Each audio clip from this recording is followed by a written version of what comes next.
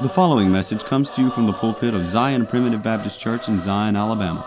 For more information, please visit us online at zionpbc.com. Welcome to the Zion Primitive Baptist Church podcast. This podcast is an outreach of Zion Primitive Baptist Church located in the Zion community near Gordo, Alabama. I'm Elder Chris McCool, and I serve as pastor of Zion Church.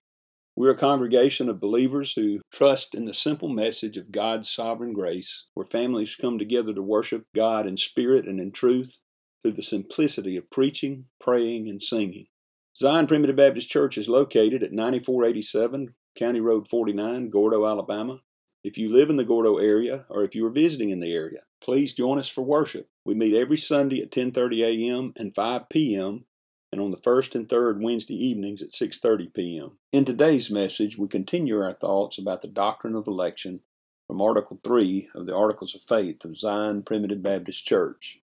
This article of faith reads as follows: We believe in the doctrine of election, predestination, and the final perseverance of the saints through grace, and that God chose His people in Christ before the world began. In examining what we do believe about the doctrine of election, it's important to understand what we do not believe. And we've been dealing with some of the misinformation out there about what Primitive Baptists really believe about the doctrine of election. We started out looking at absolutism, the idea that God has predestinated all things that occur, all events that happen in life, including the sinful acts of men. And we've seen that old-line Primitive Baptists don't believe this, and we certainly don't believe this at Zion Church. Then we looked at the idea of double predestination. Some have it in their minds that God not only predestinated a people to be conformed to the image of His Son, but also actively predestinated people to go to hell. We've seen that that's not true either. Man doesn't need God's help getting to hell. We're going there because Adam plunged us into sin, and that's the only option for man apart from the intervention of God. Today we begin looking at a couple of other things that people think we believe. Have you ever heard someone say, "Oh, you think you're part of the chosen few"? Well, in today's message, we try to dispel this idea that there is only a chosen few. It's clear from the Word of God that there's a multitude that no man can number of God's people that are going to be in heaven. I hope through the message today, you'll be comforted by the fact that when we get to heaven, it's not just going to be Primitive Baptists. It would be lonely indeed, would it not, if the only people in heaven were Primitive Baptists. I'm so thankful for every one of the members of our churches, but we're not known for having great numbers. No, my friends, there's going to be a multitude in heaven out of every kindred and nation and tongue and tribe. That's every church, every denomination, every race and ethnicity. Every nation will have representatives in heaven, and it will be a vast multitude and not just a chosen few. But first, we have a song selection that I hope you enjoy. After the song, please stay tuned for another message of God's sovereign grace from the Zion Primitive Baptist Church pulpit. Comfort my people, Savior God. Speak ye comforting words of sovereign grace. Lift their hearts to see that their battle is won. Oh, comfort my people, Savior God. Zion, good tidings come from thee. Oh, Jerusalem, speak forth in strength. Lift the words on high and cry out, behold your God. Oh, Zion, good tidings come from thee. Let us mount up with wings. Oh, let us run to you with song.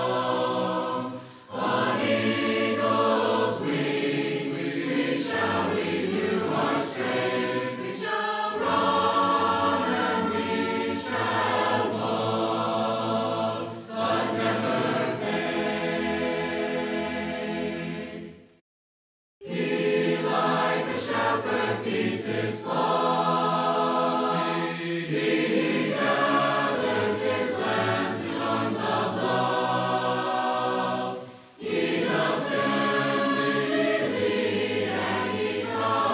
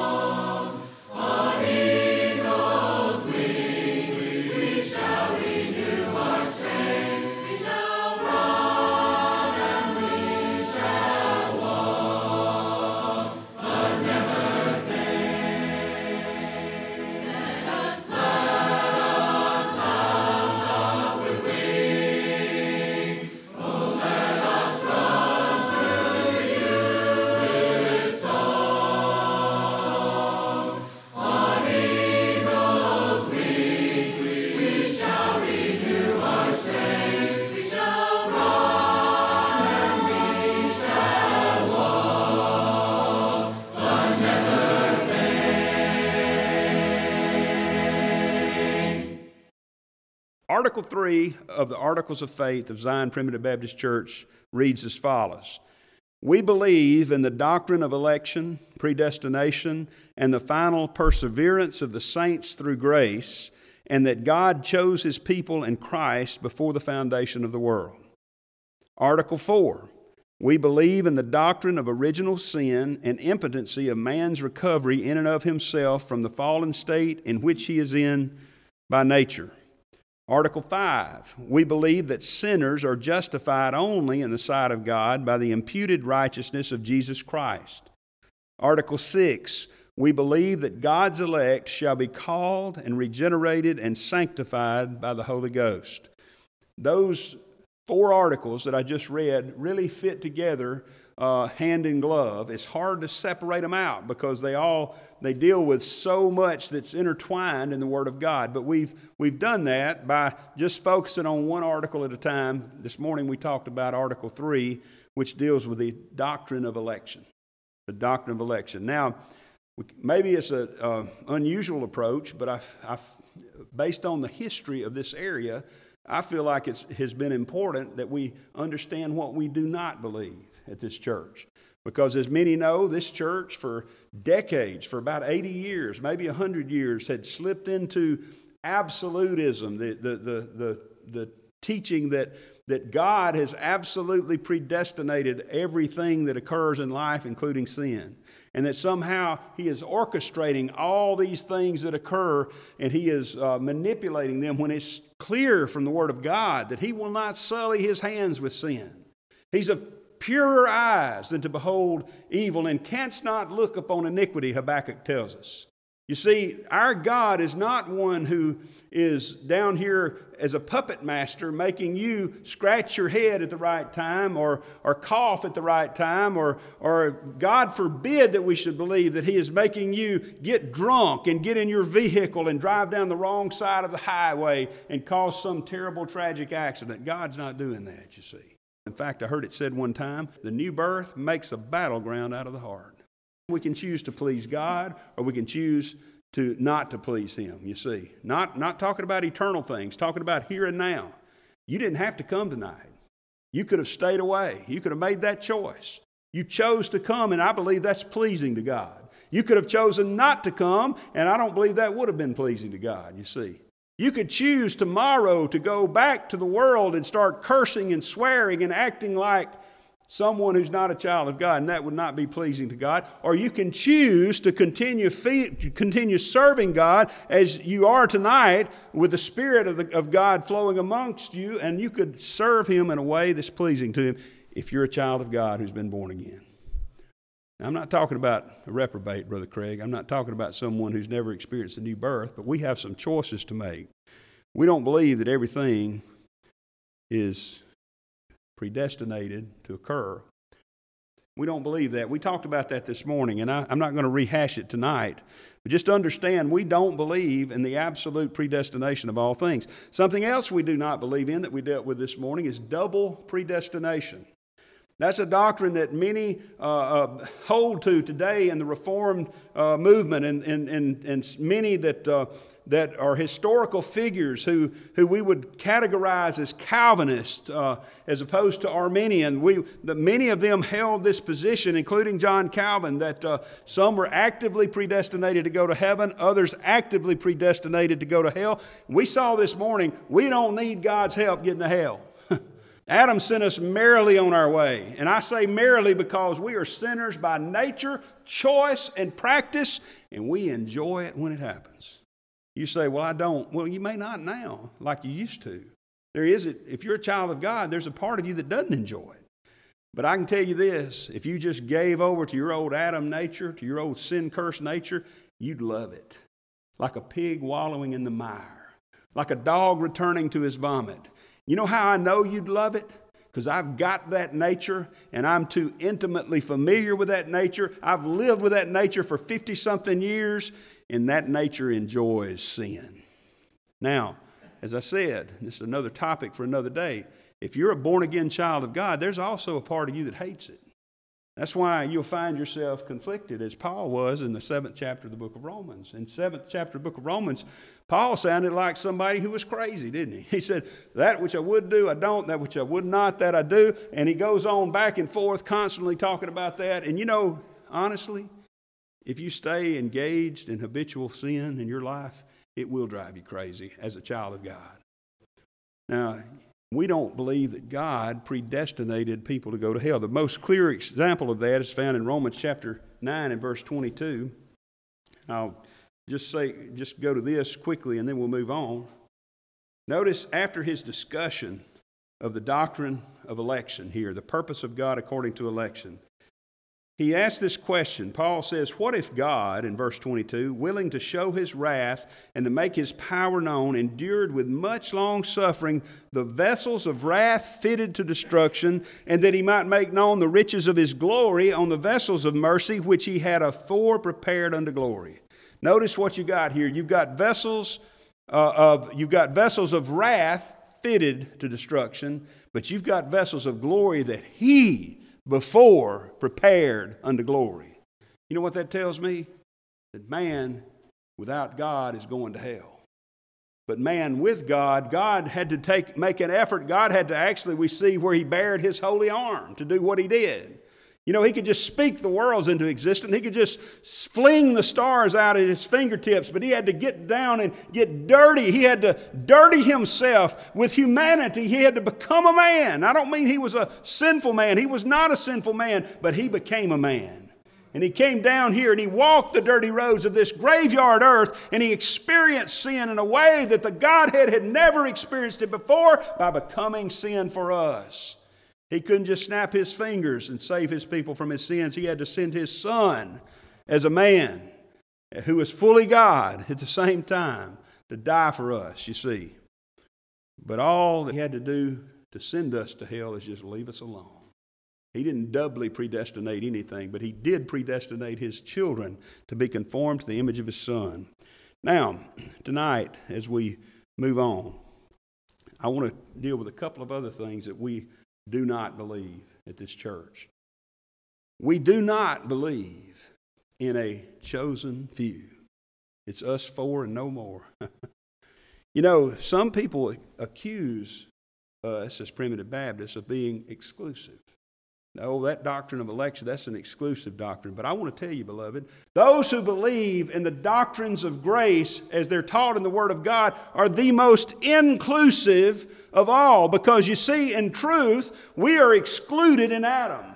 We were excluded by one man. Sin entered into the world, and death by sin. And so death passed upon all men, for that all have sinned. We are all excluded in Adam. There would be none included but for the grace of God in electing a people and predestinating us to be conformed to his image. Look with me back over in Romans chapter 8.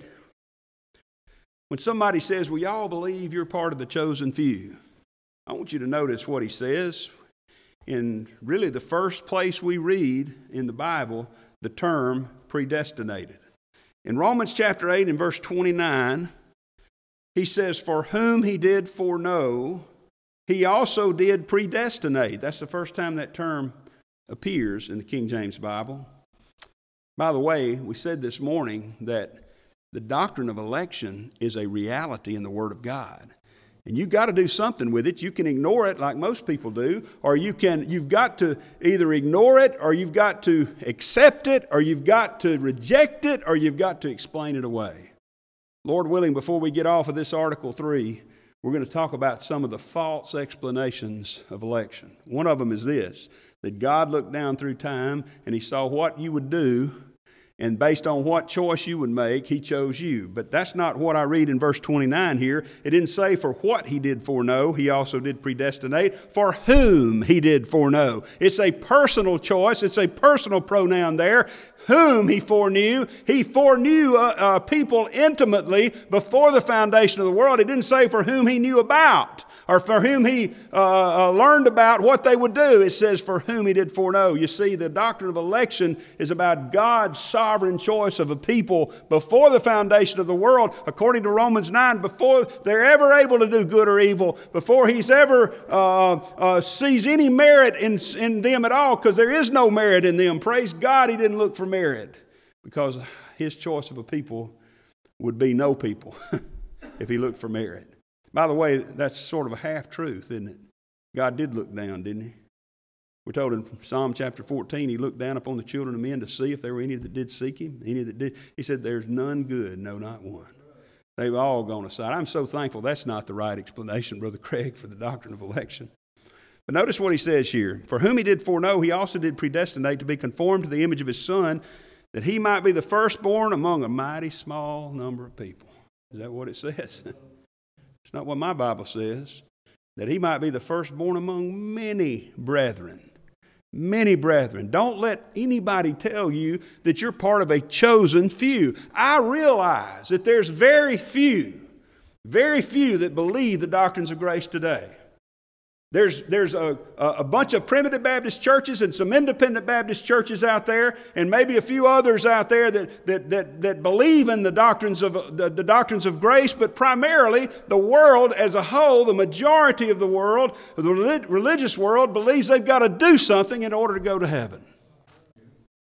Now, in that sense, there's just a few of us. But you know, I'm thankful my Bible doesn't teach me that it's only primitive Baptists going to heaven.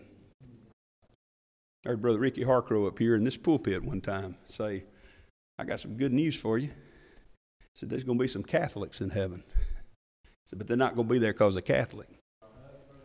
He said, there's going to be some Methodists in heaven, but they're not going to be there because they're Methodists. He said, I got some even better news for you. There's going to be some primitive Baptists in heaven, but they're not going to be there because they're primitive Baptists. That sounds pretty good, right? I'm so thankful that we don't believe that there's just a few people going to heaven.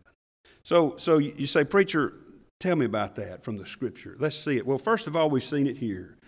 Our Lord Jesus Christ is the firstborn among many brethren. Not a few, many brethren. And in fact, if you'll keep studying the Word of God, and especially if you look over to the 7th chapter of Revelation, you're going to find that it's not a chosen few, but it is a great multitude of people. I believe untold millions of people. Notice in Revelation chapter 7 and verse 9. As John is getting a view of heaven here, this is a view, a heavenly view. God has opened the doors and He has pulled back the curtain, if you will, and He's allowing him to see some things that are going on into heaven. And by the way, if you'll look at the vision that John had of heaven, and you go back to Ezekiel's vision of heaven, and you go back to Isaiah's vision of heaven, in Isaiah chapter 6, you're going to see they're very similar. You know, it makes me think there's no time in heaven. Perhaps they're looking at the very same thing, you know.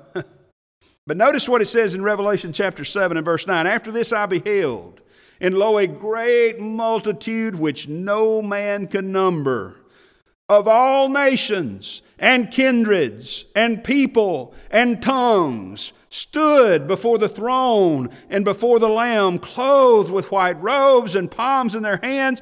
And they cried with a loud voice, saying, Salvation to our God, which sitteth upon the throne, and unto the Lamb. Isn't that glorious to think about that one day we're going to be standing in heaven in the midst of a great multitude which no man can number. What that means is you can't count high enough to figure out how many people there are in heaven. You can't count high enough. You can't spend enough time counting up the numbers that's in heaven. It is a great multitude which no man can number. It's a multitude that's uncountable by man. And I want you to notice here, back over in Revelation chapter 5, you know, sometimes we get this idea that it's, as I said, it's us four and no more. It's just all the people that look like us, all the people that worship like us. I'm so thankful that the multitudes of God's people are not limited to the people that worship just like we do. Now, don't get me wrong.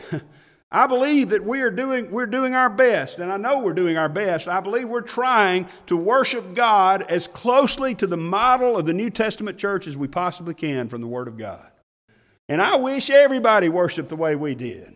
I wish everybody believed the way we did. Every child of God ought to believe these truths. And I believe they would find great peace and comfort in the worship services as we do it here. But let me tell you, it's not just going to be people who worship like we do. It's not going to be just people who look like we do. There's been a great movement among primitive Baptist churches over in Africa. Brother Tim and several others have been over there, and they've taken the Word of God to the African people. They don't do things like we do over there in their social lives. They don't do things in their culture over there like we do. They don't look like we do. But notice what it says here. Revelation chapter 5 and verse 9, they sung a new song, saying, Thou art worthy to take the book and to open the seals thereof, for Thou wast slain and hast redeemed us to God by Thy blood out of every kindred and tongue and people and nation. Oh, praise God. We heard Jesus back over, I believe it's in John the 12th chapter in the 32nd verse. He said, if I be lifted up, I will draw all men unto me. That doesn't mean every single man of Adam's posterity. That's talking about all kinds of men. From all kinds. In fact, if you go back and read chapter 12, you're going to see that the context there of what Jesus is talking about, he's just ridden into Jerusalem on a donkey, and he's gotten over there, and some Greeks have showed up, and they've come around and they've said, Sir, we would see Jesus. Sir, we want to see Jesus. We want to see Him. And they're Greeks over there. And they joined the worship service. And the Pharisees said to themselves, what we're doing is not working. The whole world's following Him. They were disgusted by it. They said, I can't believe these dirty Greeks, these filthy Greeks are over there. And they're worshiping Him too. We're the Jews. And we're the ones that have the true worship of God. And Jesus Christ stood up and He began to make these statements. And He concluded it there by saying, if I be lifted up, I'll draw all men unto me. And you're not going to be just seeing Jews in heaven. You're not going to be just seeing Greeks in heaven. You're not going to just be seeing white folks or black folks or red folks or yellow folks. You're going to see all kind of folks in heaven out of every kindred and nation and tongue and tribe. Oh, praise God. I'm so thankful to know that it's not just the few of us that are here tonight. I love y'all, and I want to be in heaven with y'all. It'll be great to be in heaven with y'all, but I don't want it to be just y'all. There's some folks missing tonight. There's some folks that aren't here tonight from our church. There's some folks in my family that don't go to this church and don't believe like we do. There's some folks in my family that don't go to church. And I want to, I believe I see the fruits of the Spirit in their lives. They just don't follow up with it by going to church. I want to be in heaven with every single one of God's children. Oh, it's a multitude that no man can number. Out of every kindred and nation and tongue and tribe. We here at Zion Primitive Baptist Church do not believe in a chosen few. Due to the constraints of time, we will stop the message here. But please join us tomorrow for the conclusion of this message. If you would like to subscribe to our website, please go to www.zionpbc.com and sign up for email updates. If you have any questions, please feel free to contact the church at zionpbc1847@gmail.com. That's ZIONPBC1847@gmail.com. Or you can email me directly at jchrismccool@gmail.com. That's the letter J, CHRISMCCOOL@gmail.com. Again, thank you for listening. May the Lord bless you is my prayer. We thank you for listening to today's message. For more information, please visit us online at zionpbc.com.